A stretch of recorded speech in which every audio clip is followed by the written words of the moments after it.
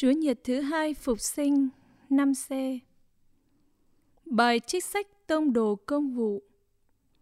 Khi ấy, các tông đồ làm nhiều phép lạ và nhiều việc phi thường trong dân, và tất cả mọi người tập họp tại hành lang Salomon, nhưng không một ai khác dám nhập bọn với các tông đồ. Nhưng dân chúng đều ca tụng các ngài.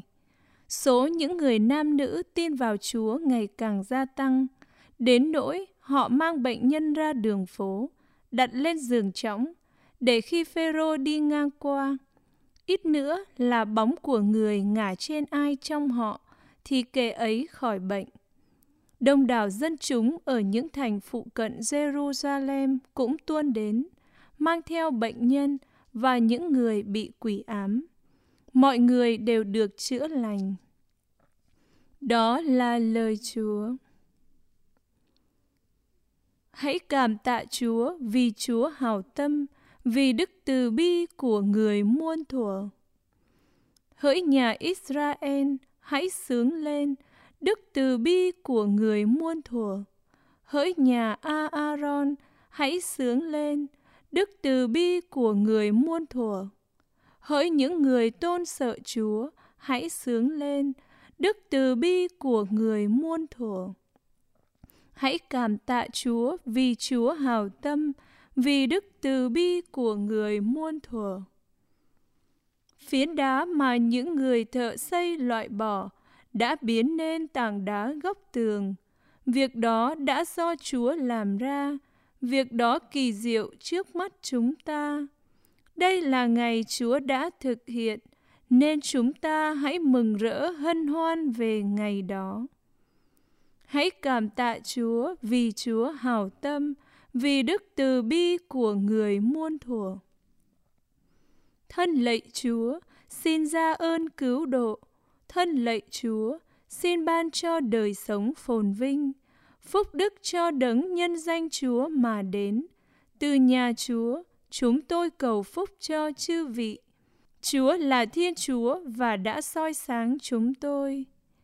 Hãy cảm tạ Chúa vì Chúa hảo tâm, vì đức từ bi của người muôn thuở.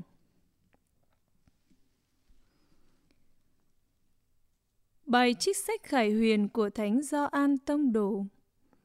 Tôi là Gioan, anh em của chư huynh, đồng phần chia sẻ sự gian truân, vương quyền và kiên nhẫn trong Đức Giêsu Kitô.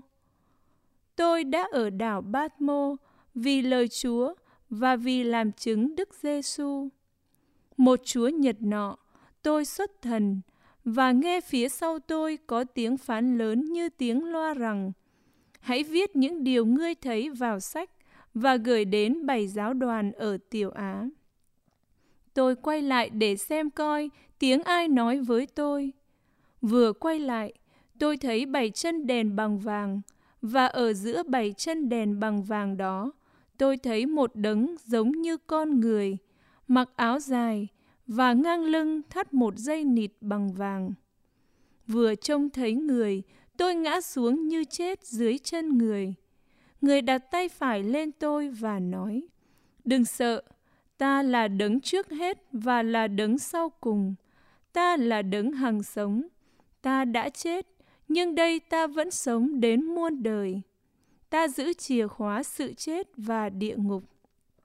Vậy hãy viết những gì ngươi đã thấy, những điều đang xảy ra và những điều phải xảy ra sau này. Đó là lời Chúa. Tin mừng Chúa Giêsu Kitô theo Thánh Gioan. Vào buổi chiều ngày thứ nhất trong tuần, những cửa nhà các môn đệ họp đều đóng kín vì sợ người Do Thái. Chúa Giêsu hiện đến đứng giữa các ông và nói rằng: bình an cho các con. Khi nói điều đó, người cho các ông xem tay vào cạnh sườn người. Bấy giờ các môn đệ vui mừng vì xem thấy Chúa. Chúa Giêsu lại phán bảo các ông rằng: bình an cho các con. Như Cha đã sai Thầy, Thầy cũng sai các con.